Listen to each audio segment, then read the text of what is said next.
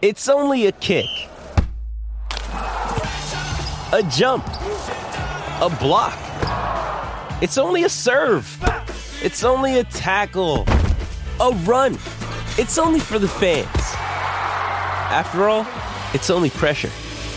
You got this. Adidas.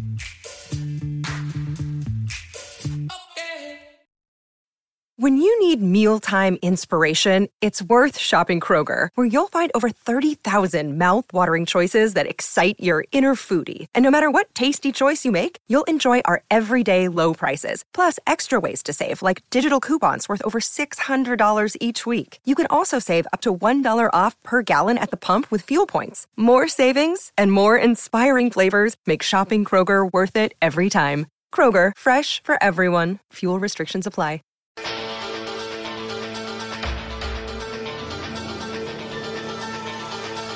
World class, Jim Crockett Promotions, Big Time Wrestling, Mid-South. $2 Late Fee presents Territory Marks with Paul London and Zach Schaefer. The show that celebrates matches from the glory days of professional wrestling. From one man who lives it and another man who loves it.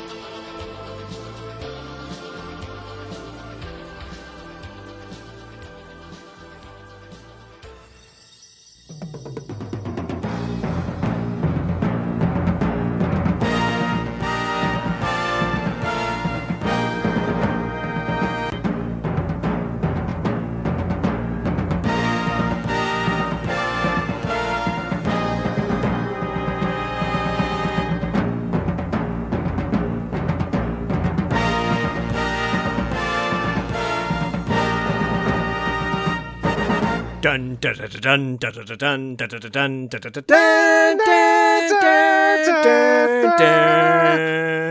dun dun dun. Oh, dude! Oh, right. So good. So I mean, we could keep going, of course, but it's.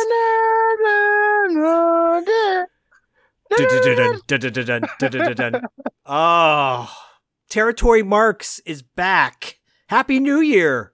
Happy Territorial New Year.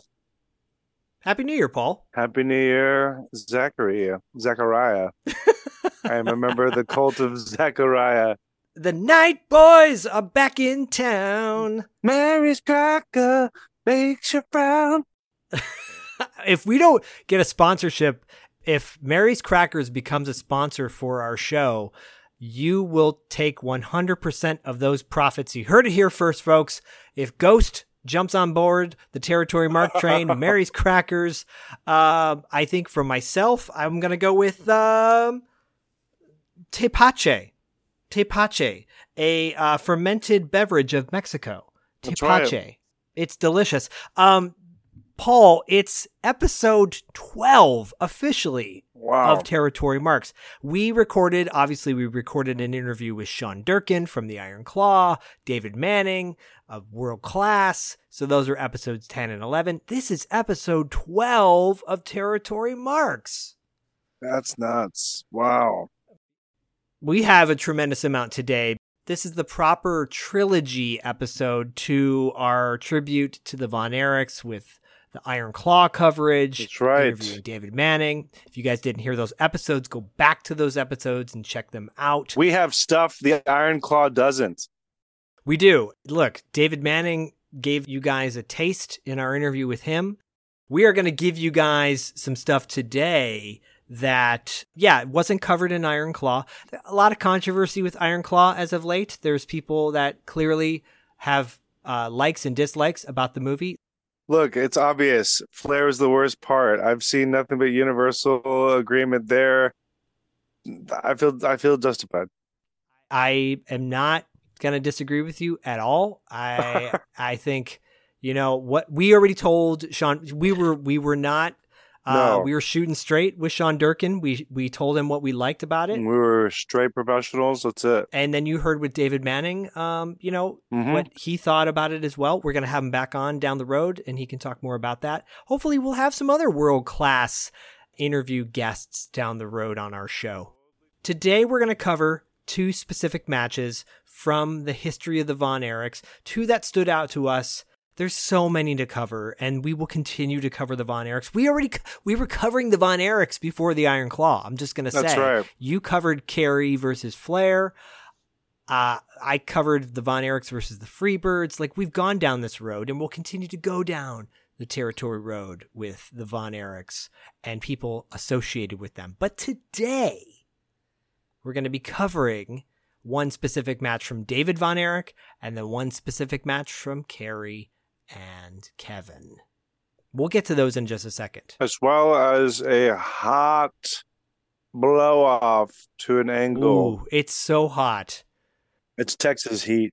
It's such Texas heat. Yeah. That's right. Yeah, but Paul, you feeling good? You ready to start 2024?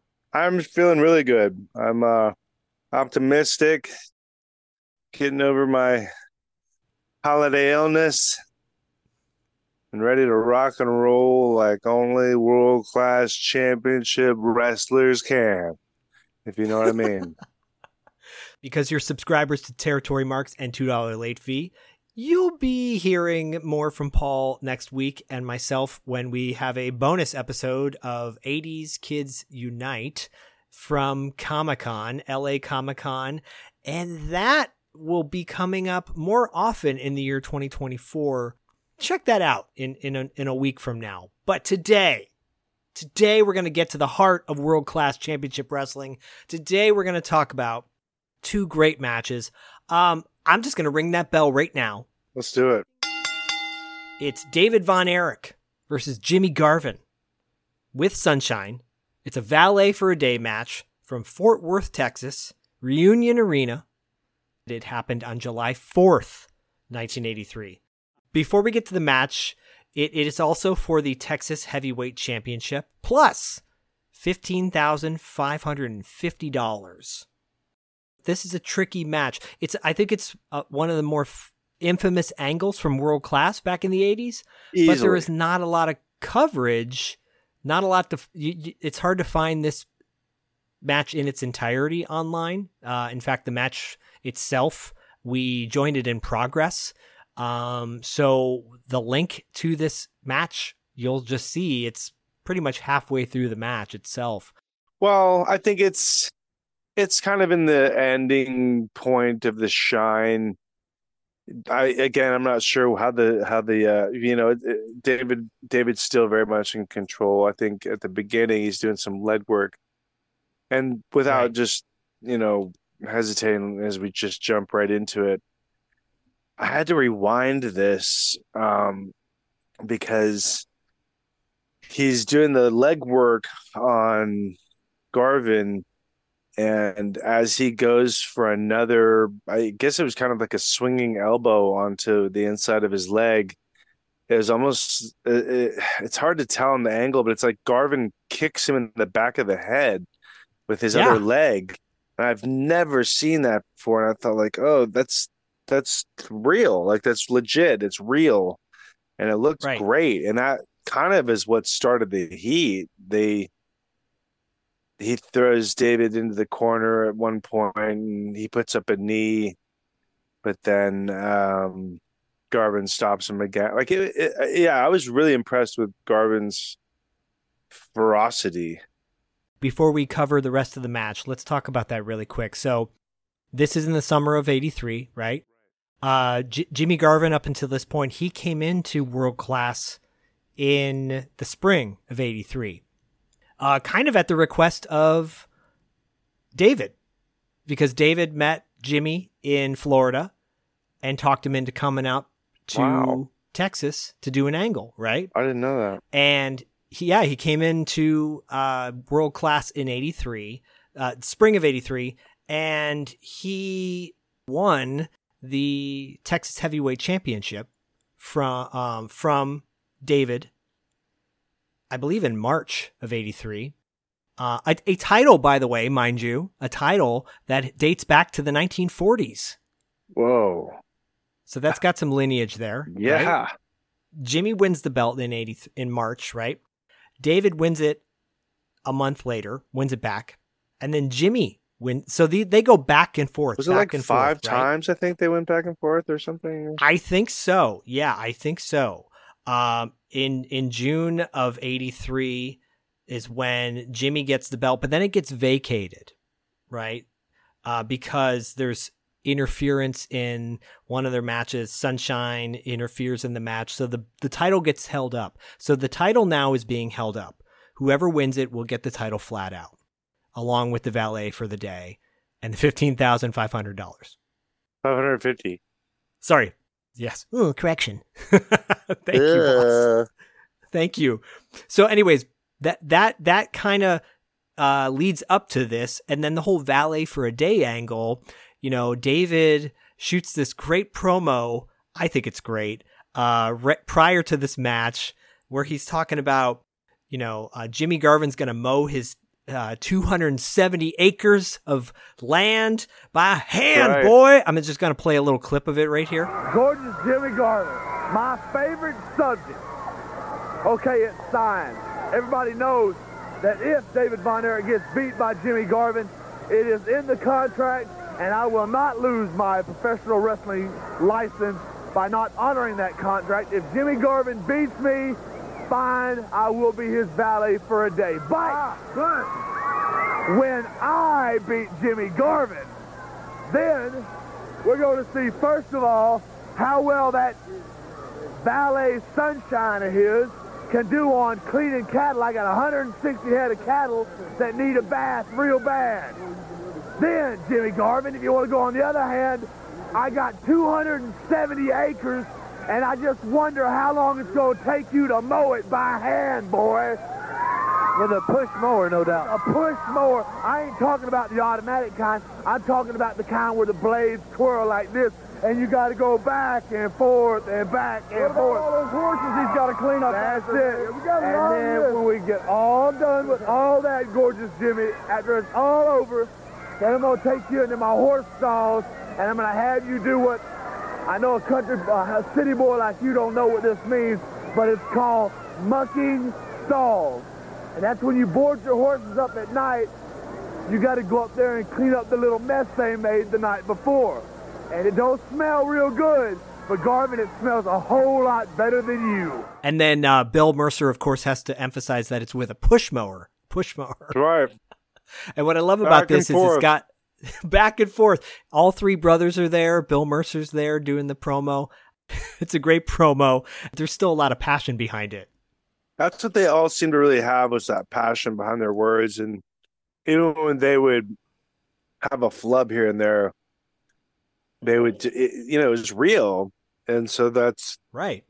That's always something that's always been so refreshing about listening to them talk. But it was probably surprising, at least that's how they portrayed him in the film, but that he was such a good talker so naturally. But he seemed to, aside from the obvious physical gifts that Kerry had, David seemed to obviously be the most all-rounded in terms of size, ability, just being a natural for the wrestling business in terms of understanding the psychology and the bravado and all these things that just encompass the successful champion and a wrestler, which is why he was in line for the title anyways until his untimely passing. But this would have been, you said 83? Yeah, this is now July of 83 when this all went down. This culmination from, this great feud that took place, that started back in March. And this is the final match to the feud, basically. But not really the final end of their feud, per se. Because, right. And I also want to point out, too, that this match, if the loser does not fulfill their obligation, as Mark Lawrence says on commentary, if the loser does not fulfill their obligation, then they will not be able to wrestle anymore. There are some cameras around to document the valet situation, regardless of which man has to work for the other. It is a stipulation by the NWA. Down goes David. A stipulation by the NWA. If the loser does not fulfill his obligation, he will not be able to wrestle anymore. So you got Mark Lawrence stipulating that. You got David Manning, of course, the referee, looking good as ever. Back into the match, like you said. It is actually a pretty balanced match, wouldn't you say? I do. I think Garvin doesn't really do a whole lot of moves but what he does is so effective. And it's nasty. He's got this big curly mullet. Yeah. He's a I mean, sharp dressed man, dude. He's a sharp dressed yeah. man. I mean, he looks like just like that dog that you would want to go up and just kind of scruffle and run your like just but he's obviously this bearded, creepy looking dude. But that I was never kind got of it. in a lot of people's eyes. That could have been like the sexy, who knows, whatever the hell, the owner of the roller rink. Is that sexy though? I don't know. Did you say the owner of the roller rink? Yeah, like he seems like he would have been like that guy who was kind of like trying to hold on to like his youth and has the medallions and the fluffy chest and Yeah, but does he have the belt with the change dispenser on it? possibly, yeah. Depending on To give out tokens. depending on what party he's renting out the rink to that night. But he's just so good at being this sleazy bastard, He's and so good. Yeah. I love the knees that he drops repeatedly on Right. David Same. throughout this whole match. He's so good at it. And David has great what I really loved was there was this moment, and I might be bouncing around a little bit, but there's this moment where basically David pulls the claw on out of nowhere and Yeah. Garvin kind of drags him towards the middle of the ropes and flings him out to the floor as kind of a counter. And I Right. loved it because it was so real. And Same. it was Yeah. scrappy and resilient in a way that was dirty in a way, kind of, but not. It was like, well, that's, it's them or you, you're going to gouge their eye out or not in a street fight.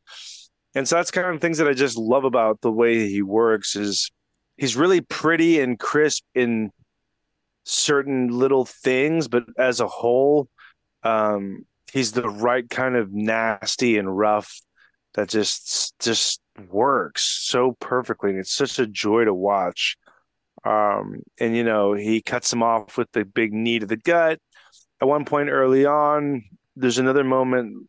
It's after at some point, Garvin gets dragged over to the turnbuckle, and David gives his knee a couple of licks on the turnbuckle post, which I love because that's usually you see that in reverse, right? You usually see the heel Right.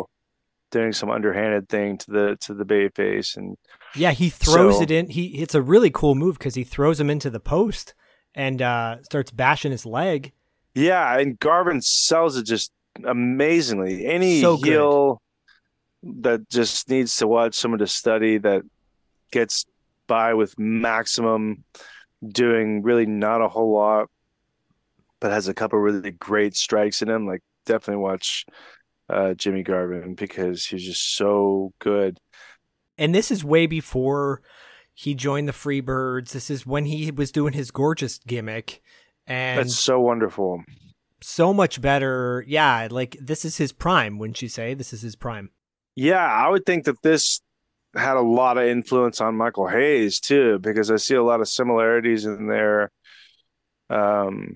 in-ring style and just their idea of what sexy is, I guess. I don't know. I mean, they both are oofa. But he does this. There's a moment towards the end where Sunshine reaches in and grabs David's foot, and David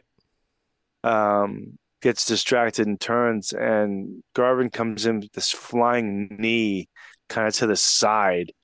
And it's one of the nastier things. And then he drops a few more knees on him and then really throws some awesome punches. And I think that's I was always taught that was the reason to have that hairstyle that you kind of think of as these late 70s, 80s, big hair, is because it really helps with the sell, in terms of it being very big, in the case of like a Ric Flair, it's part of his iconic image, especially when he gets, when he's bleeding and it really contrasts with that bleached blonde hair of his. But the hair is something that really services the sell job, but also it can Interesting. really work in the terms of giving you a comfort zone in terms of throwing your punches as well. Well, it makes me wonder if Paul Stanley ever got into into a match, Star Child from Kiss, and with that big hair. They all could have at some point. Swing! Yeah. But when you're right, when soon after Jimmy's kind of taking control, out of nowhere, David scoops him up for the pin. I think Jimmy gets him down with a tackle, or David does a couple of drop downs to get out of the way, and then gets up and kind of eats a tackle. Garvin stops him with a big knee to the gut off the ropes. And so it was actually really beautifully done, because Garvin comes off with a big line and drops him. But then at this moment, he goes for that knee again, and David schoolboys him into like a deep schoolboy and gets the 1, 2, 3. David ducks the second time, throws him over. 2, 3, he's won it. David Von Erich is finally the Texas heavyweight champion in the 5th try. Second, the new Texas heavyweight champion, David Von Erich. He wins the belt. He wins $15,550.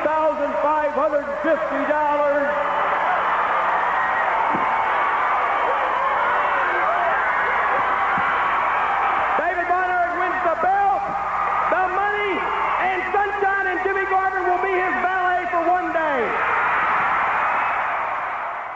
Yeah, he like swings around. Yeah. And pulls him in. Yeah, it's just a great matchup between two well-put foils, I think. Agreed. Yeah, they have such great chemistry.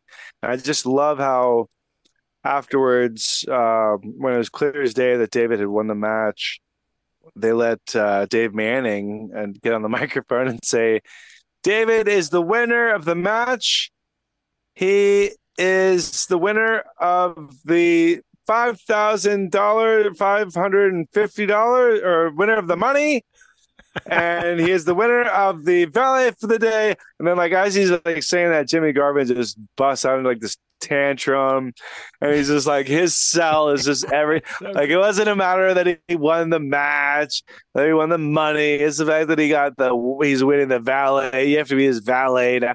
And he just crumbles and like, and he's like pouting and like kicking. It's awesome. I mean, he's just and it's so good.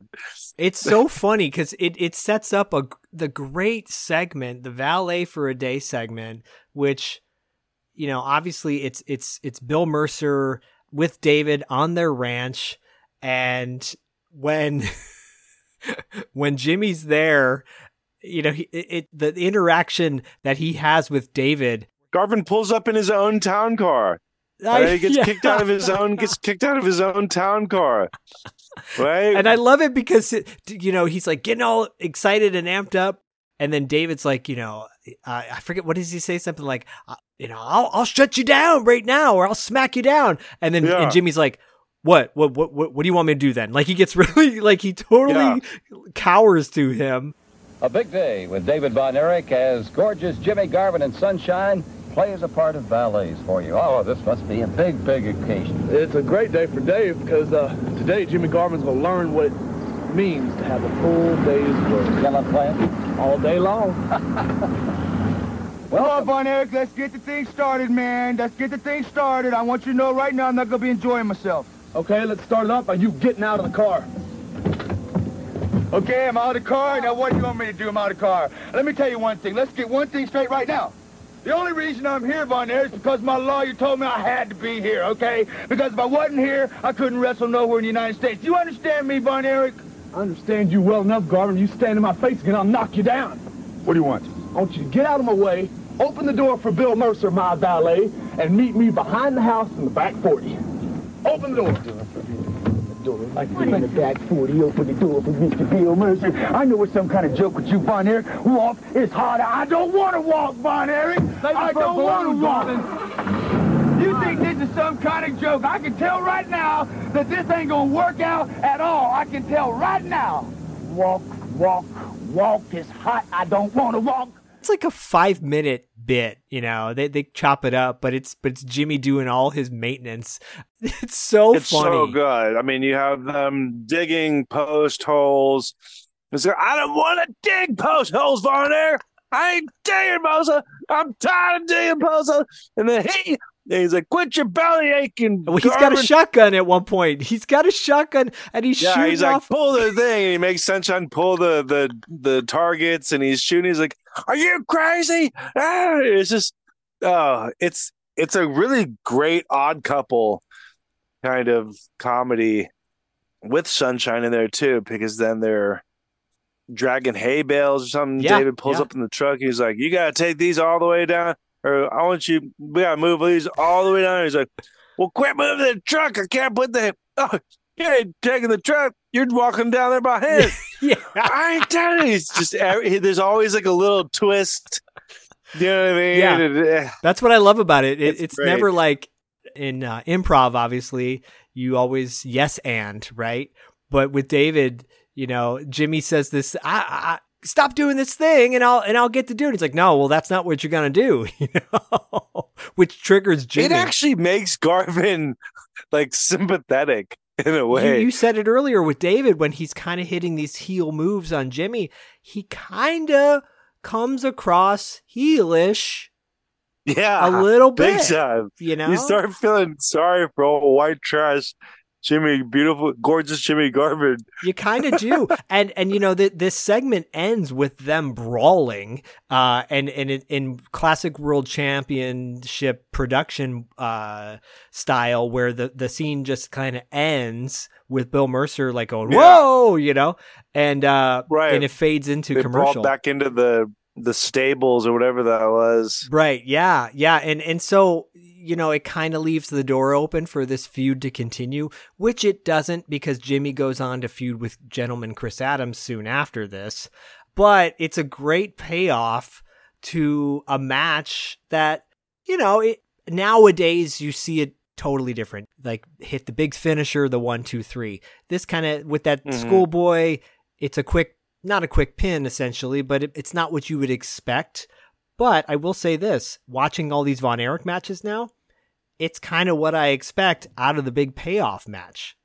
It still leaves the door open, as you mentioned, and it's quick, it's effective. Any kind of surprise finish, no matter what it is, especially if it's something that you wouldn't think would be the finish compared to other more impactful moves, I just feel it's always going to have the payoff to it. And they were masters of that. They really were. And David is so, God, you could really tell in these moments why he was, I don't want to say the chosen one, but kind of the guy. Instinctually had it. He just had it. He had that magic. He had that spark. He was so good. Yeah, he was doing kind of heelish moves when that wasn't in fashion. Nowadays, it would be total commonplace. But it kind of gave you a glimpse of who he might have really been, too. It's right. Like just kind of this Texas... He liked to party, a little bit. And, they all did from, the stories you'd hear. Right. And, let's just... I can see him having a couple beers and, getting kind of mouthy and standing up for his brothers and, Maybe he won't be picking the fights, but he'll be ending them. You know what I mean? So, Well, you and I had said, we were kind of talking back and forth offline about how the Von Erichs could have potentially been a good heel faction in other territories. They did heel, I think. Yeah, they did. And I think Florida, they were heels at one point. I believe in the Carolinas as well, right. Or Georgia. I think I'd sent you a few of those, but yeah, it's different. It's interesting to see them. David probably was the most natural in terms of being that way. Right. Absolutely love this whole atmosphere of all of it. Me too. And Me too. The Garvin Valet for a Day vignettes with Sunshine and then watching the dog and spraying her more than he's spraying the dog because she keeps getting in the way. And it's just ridiculous. It's so funny. It's so simple. I'm a dog lover. I'm sure you're an animal lover too. And they're like insulting the dog, and the dog's just looking at him like, what's wrong with you guys? Dirty dog, guys. Yeah, make sure you get behind the ears, Garvin. And the thing is, these were not overproduced. I mean, they were produced well for the time, but they were pretty simple, and they were well produced. They were well made. They were well shot. Straightforward. Totally. And it hits all the buttons. It's got a great satisfying payoff with the Valet for the Day match and ending the way it did. And it showcases David in a really positive way. And, obviously there's enough negative online and all the tragedy that surrounds this family. We're here to celebrate the Von Erichs. We're here to celebrate and point out some of the many things that we love about the territories the Von Erichs were a huge part of. Absolutely. They ran the South. They ran, world class. So you're going to go down to Texas. You're going to rough it up with the Von Erich boys. Right. Well, that kind of segues into our next match. Should we get into our next match? Absolutely. I guess we're fast forwarding. Would this be 85? October of 85. So obviously, unfortunately, at this point, to recap, in between that year and change, sadly, David Von Erich passed away, and then Kerry won the world title, which you so eloquently discussed in a previous episode against Ric Flair. Lost the title. He's no longer the champ, as he's the former. I think he had it for 18 days? Something like that. Yeah, very limited amount of time. Paul, kind of tee it up a little bit. What's the match and the angle we're going to be talking about here? There's a lot, actually. Yeah. We're looking at this is in Texas Stadium. It's not a bad house by any means, but it's not what it was for the David Von Erich Memorial. I mean, it's not the same crowd, but it's at least half or more, wouldn't you say? Yeah, I mean, it's great. It's great. We see I don't know if it's just before the match, but kind of earlier. We see the segment where Mike Von Erich had obviously already had his accident with his shoulder, and then from that shoulder injury, fallen into the coma and suffered the toxic shock. And so this is the first time that the public has seen Mike Von Erich, and he's standing there with Fritz. And just really quickly to paint the picture for everybody, this is the Cotton Bowl, right? That's right. And it's their big extravaganza, their big show, right? And it's a big Texas Stadium, yeah. Yeah, and up until this point, Mike had his accident. We'll get to the match in just a second. This is where we introduce Lance, isn't it? Yeah. So Mike has been released now for like a month since he got out of the hospital. A month. Yeah, and he's there with Fritz, and Bill Mercer's interviewing him. It's a really uncomfortable segment. Right. If you want to watch a little bit of it, we put it on our Instagram page. And then you're introduced to Waldo's son, Lance Von Erich, and again, we're not gonna play any of that. Might put it on our Instagram, but it's that moment where you're like, oh man, this is now everyone knows this. He reminds me of Nuclear Man from Superman 4. Totally. When I was watching him. Yeah. Yeah, it was really bizarre. Yeah, and actually David Manning talked a little bit about Lance in our interview with the connection there. And Lance is kind of given more of a spotlight coming up in the main event. Yeah. And actually he's announced to the whole crowd. Yeah, it's really bizarre. So, but before that, really quickly, so Gino Hernandez and Chris Adams, the dynamic duo, are a heel tag team. They've been feuding with Kevin and Kerry for quite some time. In fact, you can go online and you can find several matches between the two of these teams. going back and forth. There's a hardcore match practically where Kerry brings a chain and Kevin, I think, brings like an axe or something in the ring. And I think it's the match where David gets his neck caught in the ropes, right? David Manning talked about that in the interview. Yeah. There's some great matches that led up until this final feud. Kerry and Kevin were the champions, the NWA North American Tag Team Champions going into this match. But this was not about the titles. This was a loser loses their hair match. That's right. Right. The luscious locks. I think they even say that in the match. Mark Lawrence announces the talent, ego, and emotion are on the line. That's what he says. Ladies and gentlemen, world-class championship wrestling here at the Cotton Bowl presents this next sensational bout. There is talent, ego, and emotion on the line as this coveted bout that the world has been waiting for takes place between the world's best two tag teams.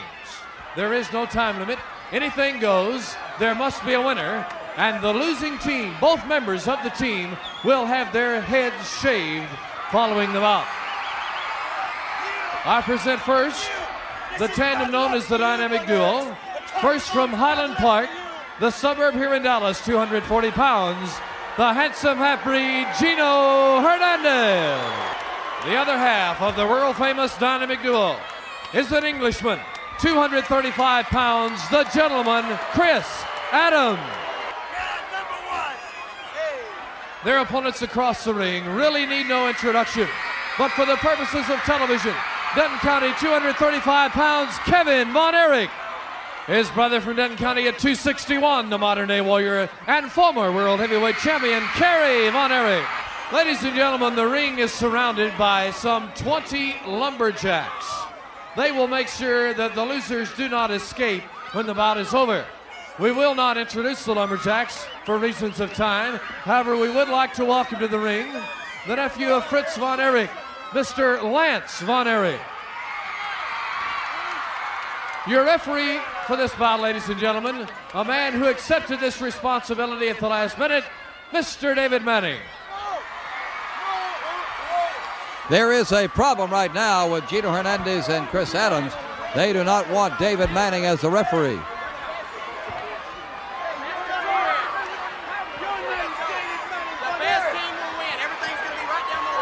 Well, we'll see. Hey, Gary Hart just walked up. Hi, Gary. Who have you got your money on? Gary Hart just walked by and said he's looking for the Von Erichs to win. That's interesting. Well, Chris Adams and Gino Hernandez did not like the fact that David Manning is the referee. But he is the referee. That's the way it's going to go right now. As Kevin Von Erich and Kerry Von Erich prepare for this battle. This is not giving your all, but it is giving your hair if you happen to lose. And there's a lot of handsome hair out there on those handsome heads. Neither of those or any one of the four would want to lose. And part of their whole style and personality. David Manning is still talking to Chris Adams. And now Chris has an announcement to make. Okay, everybody! Okay! You listen here, Kevin Von Erich. The only difference between last year and this year is that you'll be leaving on a stretcher with a bald head this time. Referring to the bout last year when Chris and Kevin were here. Chris slammed Kevin over the head with a chair, sent him to the hospital with concussion and a severe laceration. This year at the Cotton Bowl, it is the hair match.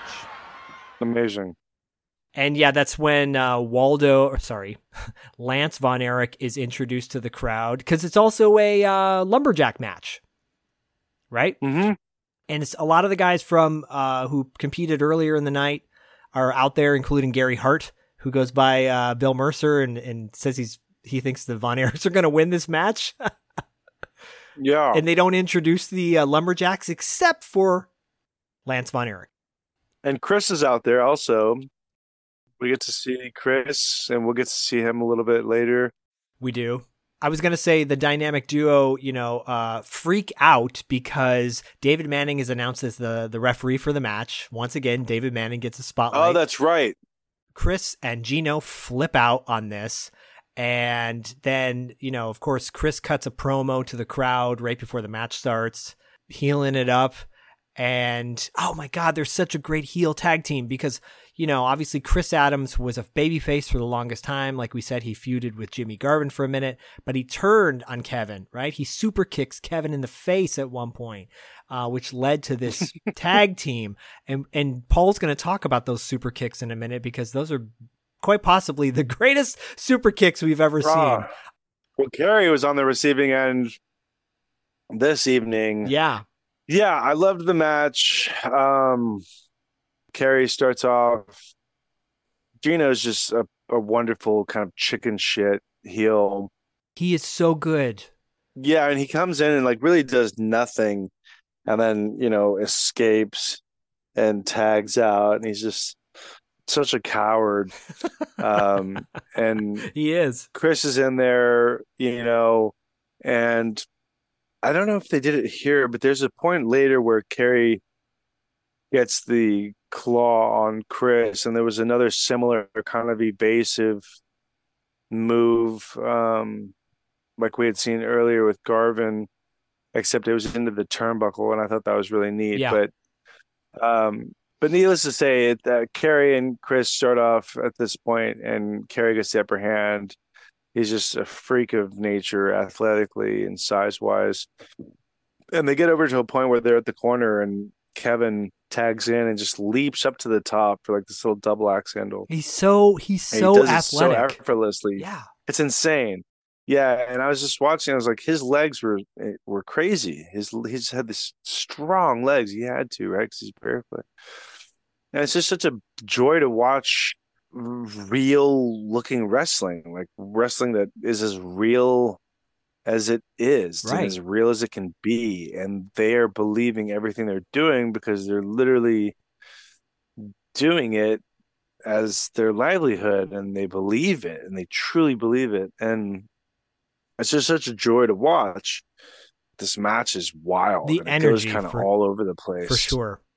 Yeah, and like they don't get too into the lumberjacks. I mean, there's a time where I think Kerry gets thrown out onto like looks like a stand or some sort of presentation table or something outside, and there's a point where Chris Adams hits that super kick kind of just out of nowhere. Right.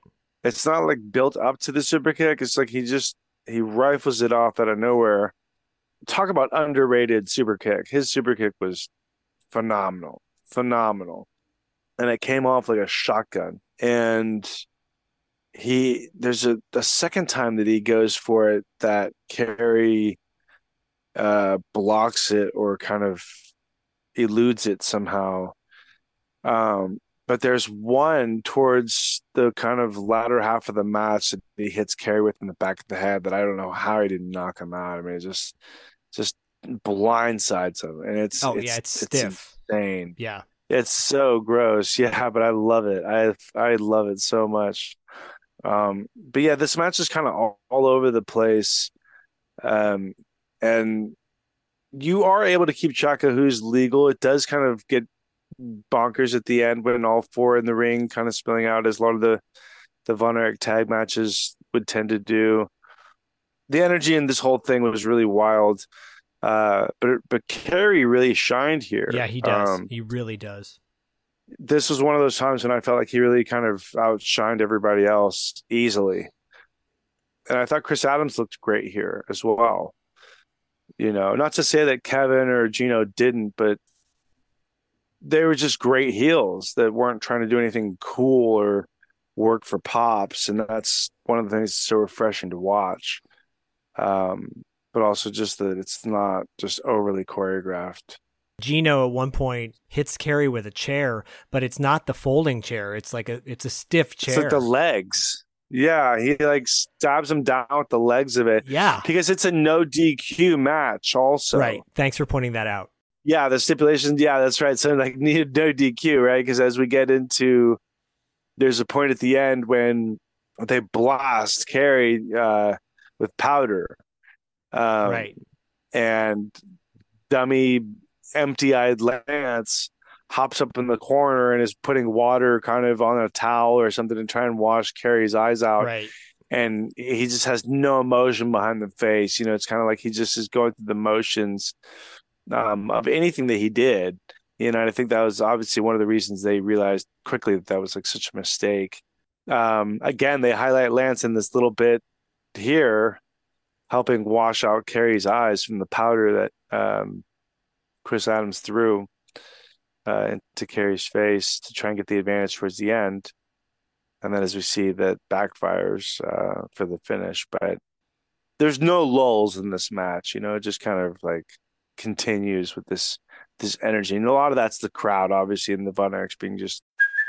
Hey, it's Kaylee Cuoco for Priceline. Ready to go to your happy place for a happy price? Well, why didn't you say so? Just download the Priceline app right now and save up to 60% on hotels. So whether it's Cousin Kevin's Kazoo Concert in Kansas City, go Kevin, or Becky's Bachelorette Bash in Bermuda, you never have to miss a trip ever again. So download the Priceline app today. Your savings are waiting. Go to your happy place for a happy price. Go to your happy price, Priceline. Another day is here, and you're ready for it. What to wear? Check. Breakfast, lunch, and dinner? Check. Planning for what's next and how to save for it? That's where Bank of America can help. For your financial to-dos, Bank of America has experts ready to help get you closer to your goals. Get started at one of our local financial centers or 24/7 in our mobile banking app. Find a location near you at bankofamerica.com/talktous. What would you like the power to do? Mobile banking requires downloading the app and is only available for select devices. Message and data rates may apply. Bank of America N.A., member FDIC. The most over people there, but for what it was, I really loved it. A hair match, you don't really see those too much anymore. And boy, did they fight it at the end. It's roughly like a 10-minute or so match with the powder getting thrown in. Chris gets the powder eventually in his face, and Kerry rolls Chris up. Yeah, at the end. Kerry rolls Chris up for the pin. 1, 2, 3. And there's some more powder. Left got it. Chris Adams here. 1, 2, 3. Kerry Von Erich pins Chris Adams. Kerry Von Erich pins Chris Adams. May we have the members of the radio media to ringside, please. Gino tries to escape right here above us, but he is members stopped. of the radio media to ringside, Gino please. trying to get out of here. Lance Von Erich has him right here beside me, along with Adias. Scott Casey. Chris Adams over on the other side, and he's trying to kick his way out, but they are caught. So it's going to be hair cutting time, and the Von Erichs win this. Chris Adams and Gino Hernandez will have their hair clipped. We'll be back with a great climax to this event. The hair cutting in the ring with the Barbers, Kevin and Kerry Von Erich, in just a moment. That's a kind of a surprise again, too, because it's another roll-up for a big finish to a match. But you were saying, like, there's really no interaction with the Lumberjacks. They don't really get involved. They're actually just kind of hanging out around the ring, which is kind of funny. But it's not just the match ending in favor of the Von Erichs. It's the finale, knowing that these guys are going to get their head shaved. And I mean, you guys, again, the links for all of this stuff are always in our show notes. But just to paint a picture, Paul and I both have pretty full heads of hair. Gino and Chris equally have these full heads of, dark brown, black hair, and they're about to get their heads shaved.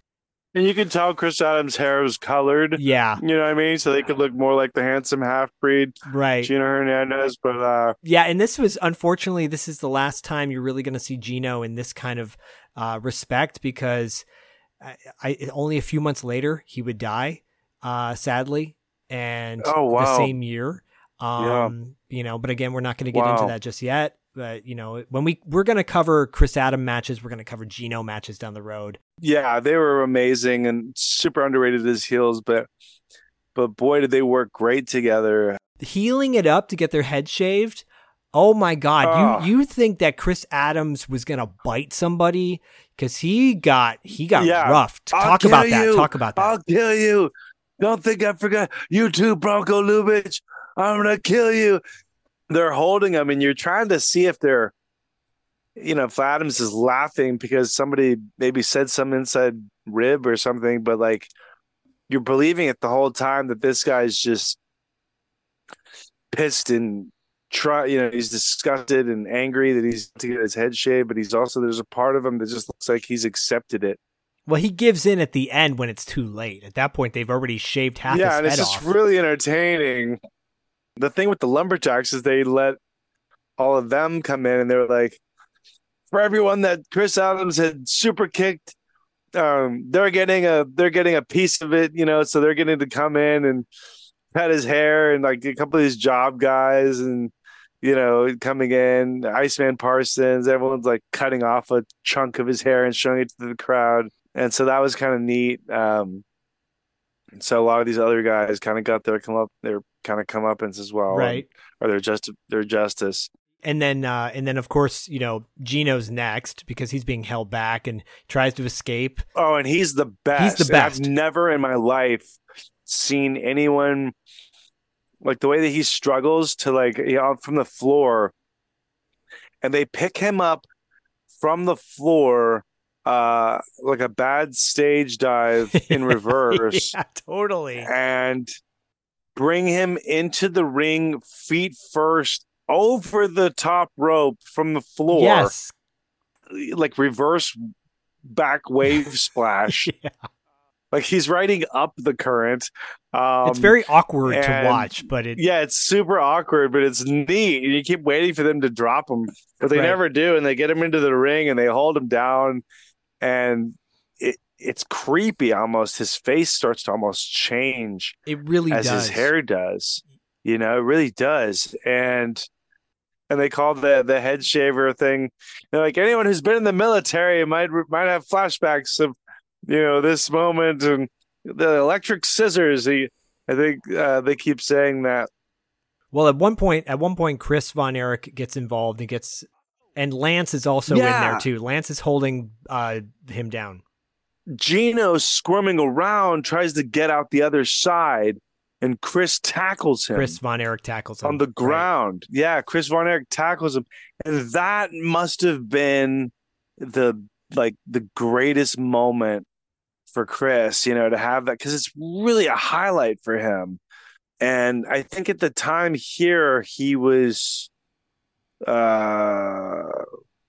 14, maybe. Yeah, and he looks young. Or he might be 16 at this, or 17. He's pretty young, but he might be 14 here, because he passed away in 92, I think, or 91. Yeah. At 21. Shout out to Paulette really quick, because she sent me a song by Chris Von Erich. My Dad Can Whip Your Dad.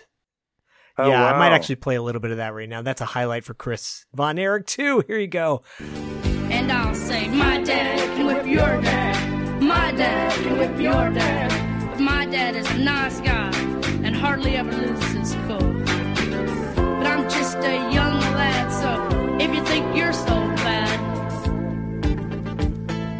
my dad can whip your dad and your whole family too. It's silly. It's really him? Yeah, oh yeah. And he got his moments, he got his moments to shine in his way. Look, guys, if you don't know who Chris Von Erich is because you only saw the Iron Claw and now you found us, there's so much more to Chris Von Erich, but he was a little guy. Yeah. But he got to tackle Gino, you're right. He got to have his moment in the sun. Yeah. And he gets in there too, and I think he gets, he's feeling good, about himself for the night. I think he gets a couple of hair clips as well. Lance gets his moment of holding Gino back, and yeah, but they hand the razor or the electric scissors is somebody who you're just kind of like, oh, okay. And I think they quickly take it out from like Kerry takes it back or something. I can't remember. It's pretty Yeah, they're funny. like passing it around to other guys from World Class, and you're right. That not everybody is the standout that you would think they would be. Yeah, but they leave Gina with like this tough, like this top head ponytail. It's rough. Kind of this, yeah, it's pretty bad. And he's hilarious. He slithers out and covers his head with the first like thing, that t-shirt or something he can find. And I mean, it's dramatic. It's a dramatic payoff. It is a fantastic dramatic payoff to a pretty decent card. Really quickly on that card itself, Kelly Kinitzky was on there wrestling Tommy Montana. From Louisiana. Right. Brian Adias, who, David Manning has spoken about in his episode, he was wrestling Jack Victory. But Iceman King Parsons, right prior to this match, was wrestling One Man Gang in a taped fist match. Oh, that's right. We're definitely going to talk about Iceman King Parsons down the road, because that guy had some pretty cool promos back in the day. I met him when I was first starting out in Texas. Oh, cool. Yeah, he was still kind of in the Dallas scene a little bit as like a manager. Killer Tim Brooks as well. Yeah. Who's also on this card in the opener with Gary Hart at his side. He was someone who trained at the time. He was one of their only trainers. He had a school out in Waxahachie. He trained a few of the guys that I worked with. Yeah, so there were some kind of fibers or threads of World Class and some of the independents that I was doing up there, PCW and NWA Southwest. So that was always kind of neat. Let me ask you this question, though. Being around some of those guys and getting a little taste of that World Class. A little taste of the glory. A little taste of the glory. Would you have your head shaved ever? I would do a loser loses their hair match if the payoff was worth it. Absolutely. Okay. I think that's an amazing stipulation that doesn't get used enough. And when it does, it's done so poorly, where it's obvious, it's like obvious that it's not going to be this guy or it's, or who it's going to, it's just not. Whereas in this case, you had 4 guys with a great set of hair, more so the Von Erichs. So I don't think people were too concerned, but it was almost like they set up the heels to have these matching mullet kind of colored darker hair but at the same time you had never seen them with short hair. So it was just a great payoff and a great main event to what seemed like an absolutely a successful card. It looked at least 10,000 strong. I don't know if there was easily. It sounded that way too, because we've covered some matches in the past that did not have that kind of audience, and you hear the difference in the crowd. This sounded full. This sounded riotous and rock star-esque, because you've got 2 of the Kevin and Kerry. Yeah, they were rock stars too, and Kerry. Oh man, like he's a Greek god. He looks like a Greek god, and both of them do, really, if you think about it. That payoff was so satisfying. And would I do a hair match? No. So oh, come on. It grows back. I guess so. If I was in a match with you, I would.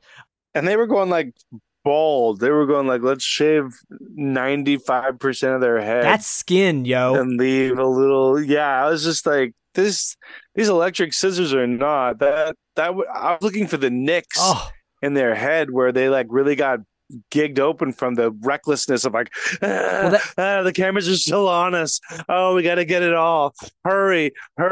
That's the thing, dude, that I was really nervous about in this moment, because I'm so used to seeing that in future hair matches where the blood's But there's no blood. I mean, spoiler, they're pretty good about cutting their hair pretty decently. And they're pretty good. And meanwhile, Bill Mercer, of course, I didn't say this earlier, I don't think. Mark Lawrence was the commentator for the David Von Erich, Jimmy Garvin match, but Bill Mercer was the commentator for this match, and he sells it so well.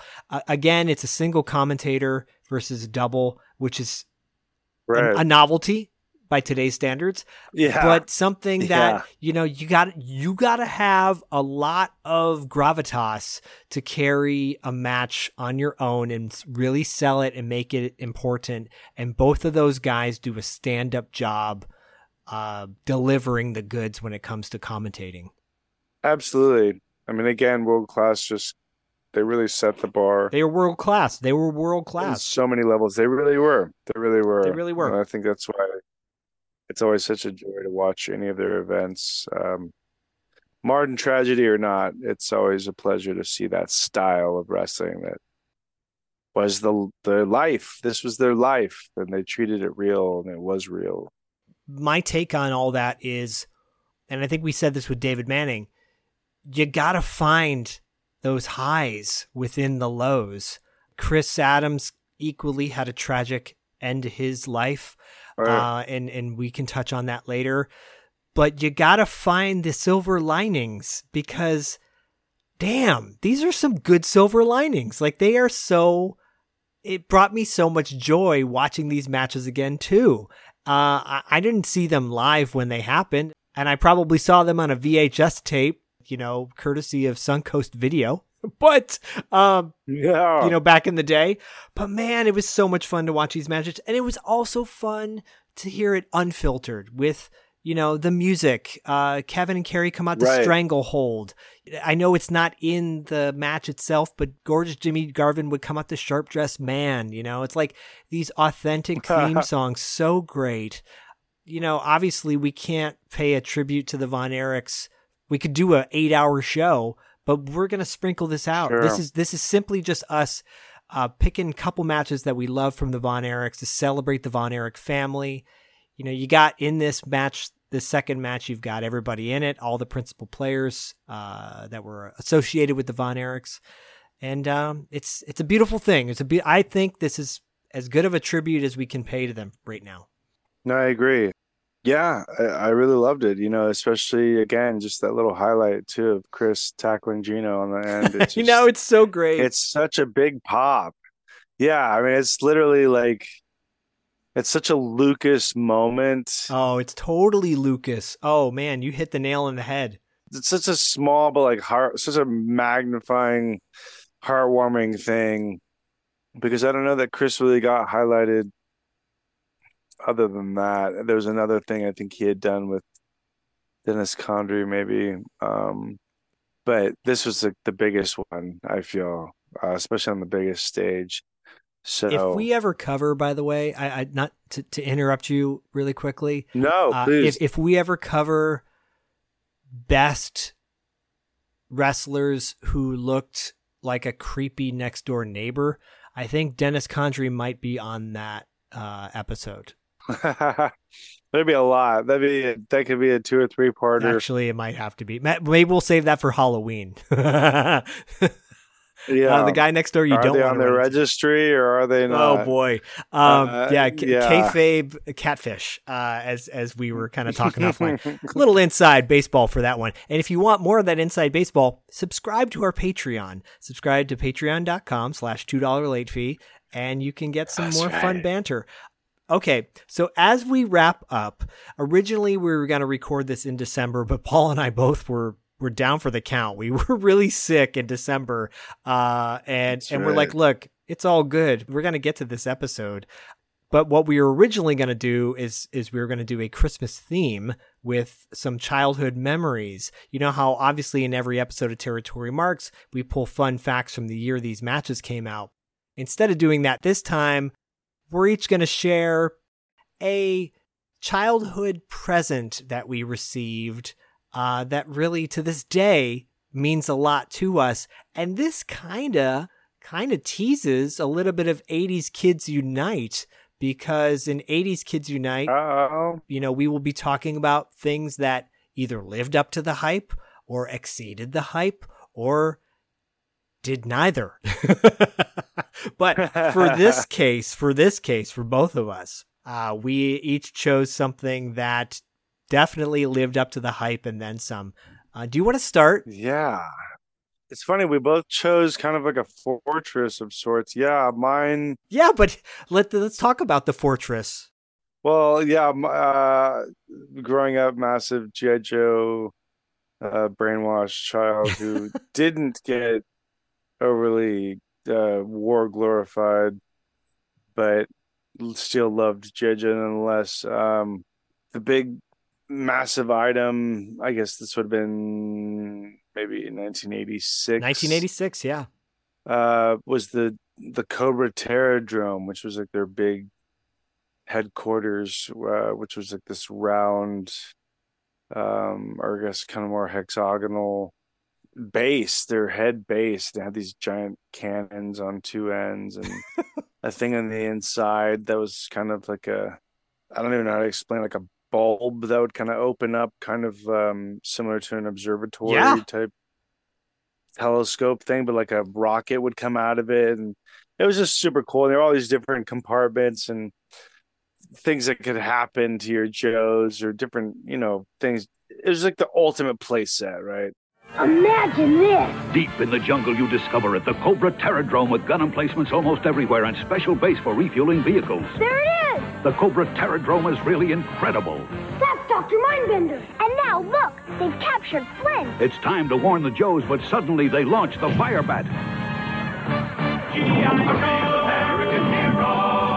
Live the adventure of G.I. Joe. Cobra Terradrome comes with Firebat and pilot, other figures and equipment sold separately. Joe! It was the ultimate. It was way better than anything G.I. Joe had on their side. Oh, way better than anything G.I. Joe had on their side. Way better than like any of the other kind of play sets that were going out at the time. Right. With the exception of a few, yours being one of the exceptions that I also had. Oh, okay, cool.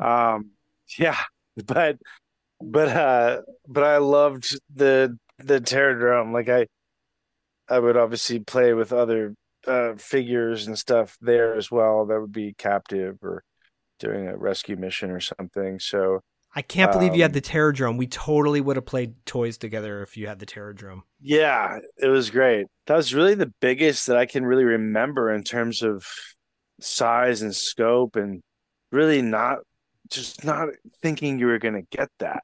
Like, it's like one of those Hail Marys you put on your Christmas list. There's no way I'm going to get the Terradrome, because in 1980s dollars, it was probably pretty expensive. I'm sure. But it is a big ticket item. It is one of those things that, like, if you got that, maybe you got like 3 Joes on top of it, just to and it probably, I believe it came with a figure too. Like it came with the like a little ship that was in the center, right? And then right, yeah, one of these Cobra guards. It's interchangeable, but only unique to this set. Did you ever unscrew your Joes and swap the parts out? No, but I would sometimes when I was really kind of over certain ones. I would take Black Cats. No. And I would pull their waists so you'd kind of see the rubber band, and I would stick that in there and be like, no, please. Be like, we're done with you. Your time is up.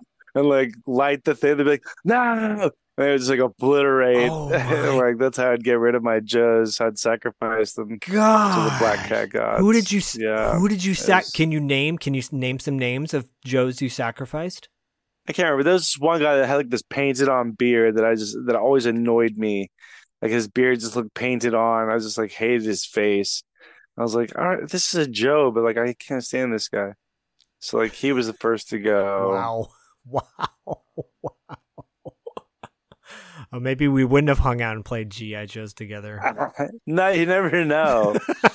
I mean, I kept it real. My brother was the one who would pick up my Joes and throw them against the wall when he'd rage out on me. And I'm like, oh, no. Yeah. You got to pay me back for that someday. If you want more childhood trauma, sign up to patreon.com/$2 late fee for more of Zach's childhood trauma. That's right. I'm not joking. Not joking. Do you want me to share mine?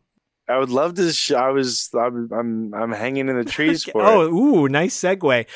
So mine goes back to the winter of 1984. It was the first winter that I went to go visit my dad after my parents got divorced. Moved to California in 84, in the summer of 84, and went back for Christmas to be with my dad for winter break and for like a week or something.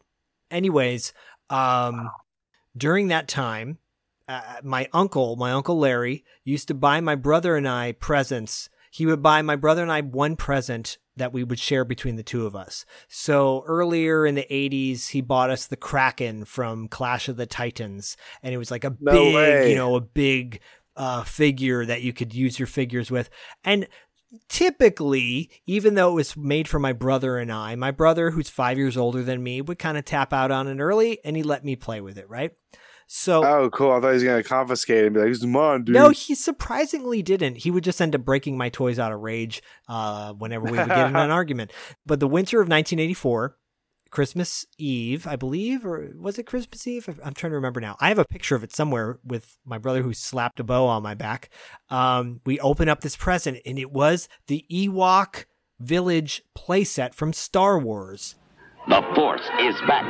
The rebels won't tire till they see the last of the Empire. And Kenner's there with Star Wars Return of the Jedi Collection. It's Ewok Village. I must see my friends. The net set. Yeah, me. It's C-3PO, Lowgray, and Ewok Village playset. Action figures, each sold separately. You have to put it together. Your throne, O Golden King, will celebrate with special stew. A barbecue. No celebration for me until my friends are free. Ewok Village playset from Star Wars Return of the Jedi Collection. Action figures sold separately from Kenner. Obviously, the hype with Return of the Jedi was real. But what I love about it so much is that it was the same size as a G.I. Joe playset. So you could use your Joes with it. And I did use my Joes with it. And my brother just looked at me and he's like, I'm paraphrasing, but he's basically like, you can play with this. It's yours. And it was such a cool playset. I loved it so much. I used it more for my Joes than I did with my... Same. And like you said, the Terror Drome was so great, and Cobra had their awesome base. I'm like, the Joes need an awesome base, and it had, a net, and it had like an elevator type action to it, and it was such a little roasting thing to like turn them in the fire. Yeah, and in the commercial itself, the kids who were playing their toys, they make the Ewoks like almost look like the villains in the whole bit that they're doing, But anyways, that was my childhood toy that I definitely marked out for back in the day. The elevator. Yeah, dude. On the outside. Like the basket elevator. Yeah. It was so cool. I had that forever. And I remember I had to take it apart because my dad would typically be like, if I get a toy from him, then it's got to stay at his house, Right. And that's understandable. And I'd go back to California with nothing, right? But this was one thing that he let me take back. I definitely was able to take the Ewok Village playset back with me. And that was definitely a positive thing. And that also kind of tees up 80s Kids Unite. We will be talking about childhood memories like this in future episodes on $2 late fee. So stay tuned. But that wraps up our tribute to the Von Erichs with a sprinkle of 80s nostalgia in there. And Paul, any parting thoughts about the Von Erichs? Yeah, I think if, the story hooks you, please feel free to do the research. And overall, I really enjoyed the film. I think we've talked about that in the past. The Iron Claw, yeah. Right. I just think for the grand scope of what it was, it possibly could have been better serviced as a miniseries, so there wasn't so many time jumps or, concessions made or whatever it might be. But overall, I really did enjoy it. And, if it's something that's new to you as a listener, I really advise you to look it up because there's so much more to it than what they were able to show in about 2 hours. And you can really get an idea for how a lot of this is really spread out too. Right. Yeah. So, it's powerful stuff. It's powerful stuff, and these were some serious players.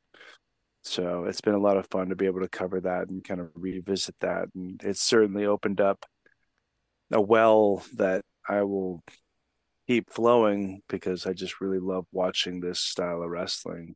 Maybe more than any. I just absolutely love it. Yeah, I will say, to piggyback on what you just said, I want to shout out A24 for greenlighting this project and making it happen, because if anything, it allows people to dig deeper into a story that's been forgotten, I think, by especially non-wrestling fans, but wrestling fans of modern wrestling fans. A lot of them probably don't know who the Von Erichs are, and this opens that door. Is it perfect? No, but you know what? It does a pretty darn good job of trying to do its best to paint a picture of something that really has never been portrayed that well on screen outside of a handful of movies. Not even a handful, outside of one, being The Wrestler. Yeah. So, kudos to A24, and kudos for them for being so gracious with like the hookups of everything, from inviting us out to Dallas for the premiere, to the screenings, to the promo items. Like, they gave us a lot of fun stuff. And I will say, the A24 didn't have to do any of that, and they did with open arms. So big props to them. And I will say too, because Sylvia is a Patreon member and super supportive as well, and Paulette's a Patreon member that I shouted out earlier. She's a big Von Erich fan and is just very curious about the Von Erich family album that I have. I think Paul and I are going to do a Patreon exclusive kind of, not an unboxing, but just kind of like a read through of the family album. We did a little tease of it on our Instagram, but we're going to do, we'll do that exclusively to Patreon. That could be cool. If you're a Von Erich fan and you want more access to the Von Erich family, and more content, maybe we'll put some Patreon stuff on there for you too.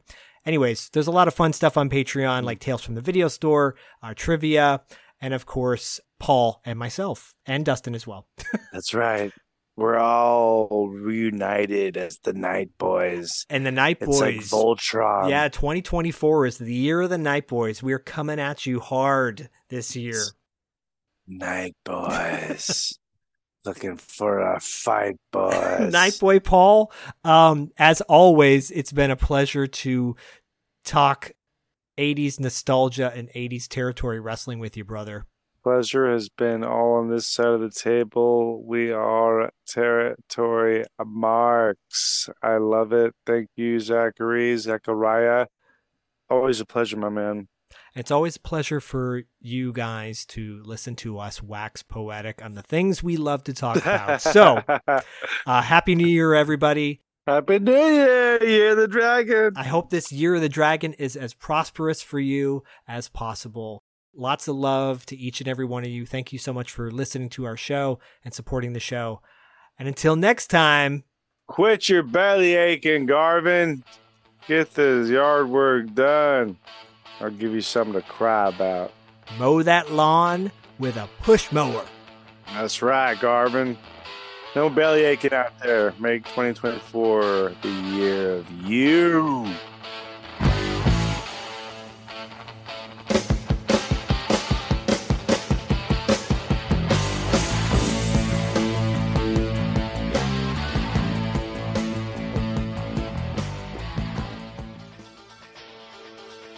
Thanks again for listening to Territory Marks. If you like what you hear, then consider giving us a 5-star rating on Apple Podcasts and Spotify. While you're at it, head on over to our Patreon too. The link is in our show notes. And if you want more 80s nostalgia, go check out my tag partner Zach and our Terry Bam Bam of Ballyhoo, Dustin, over at $2latefee.com, where the faces always win, even in the territories. Oh, listen, I just wanted to say goodbye and remind you that the good guys always win, even in the 80s.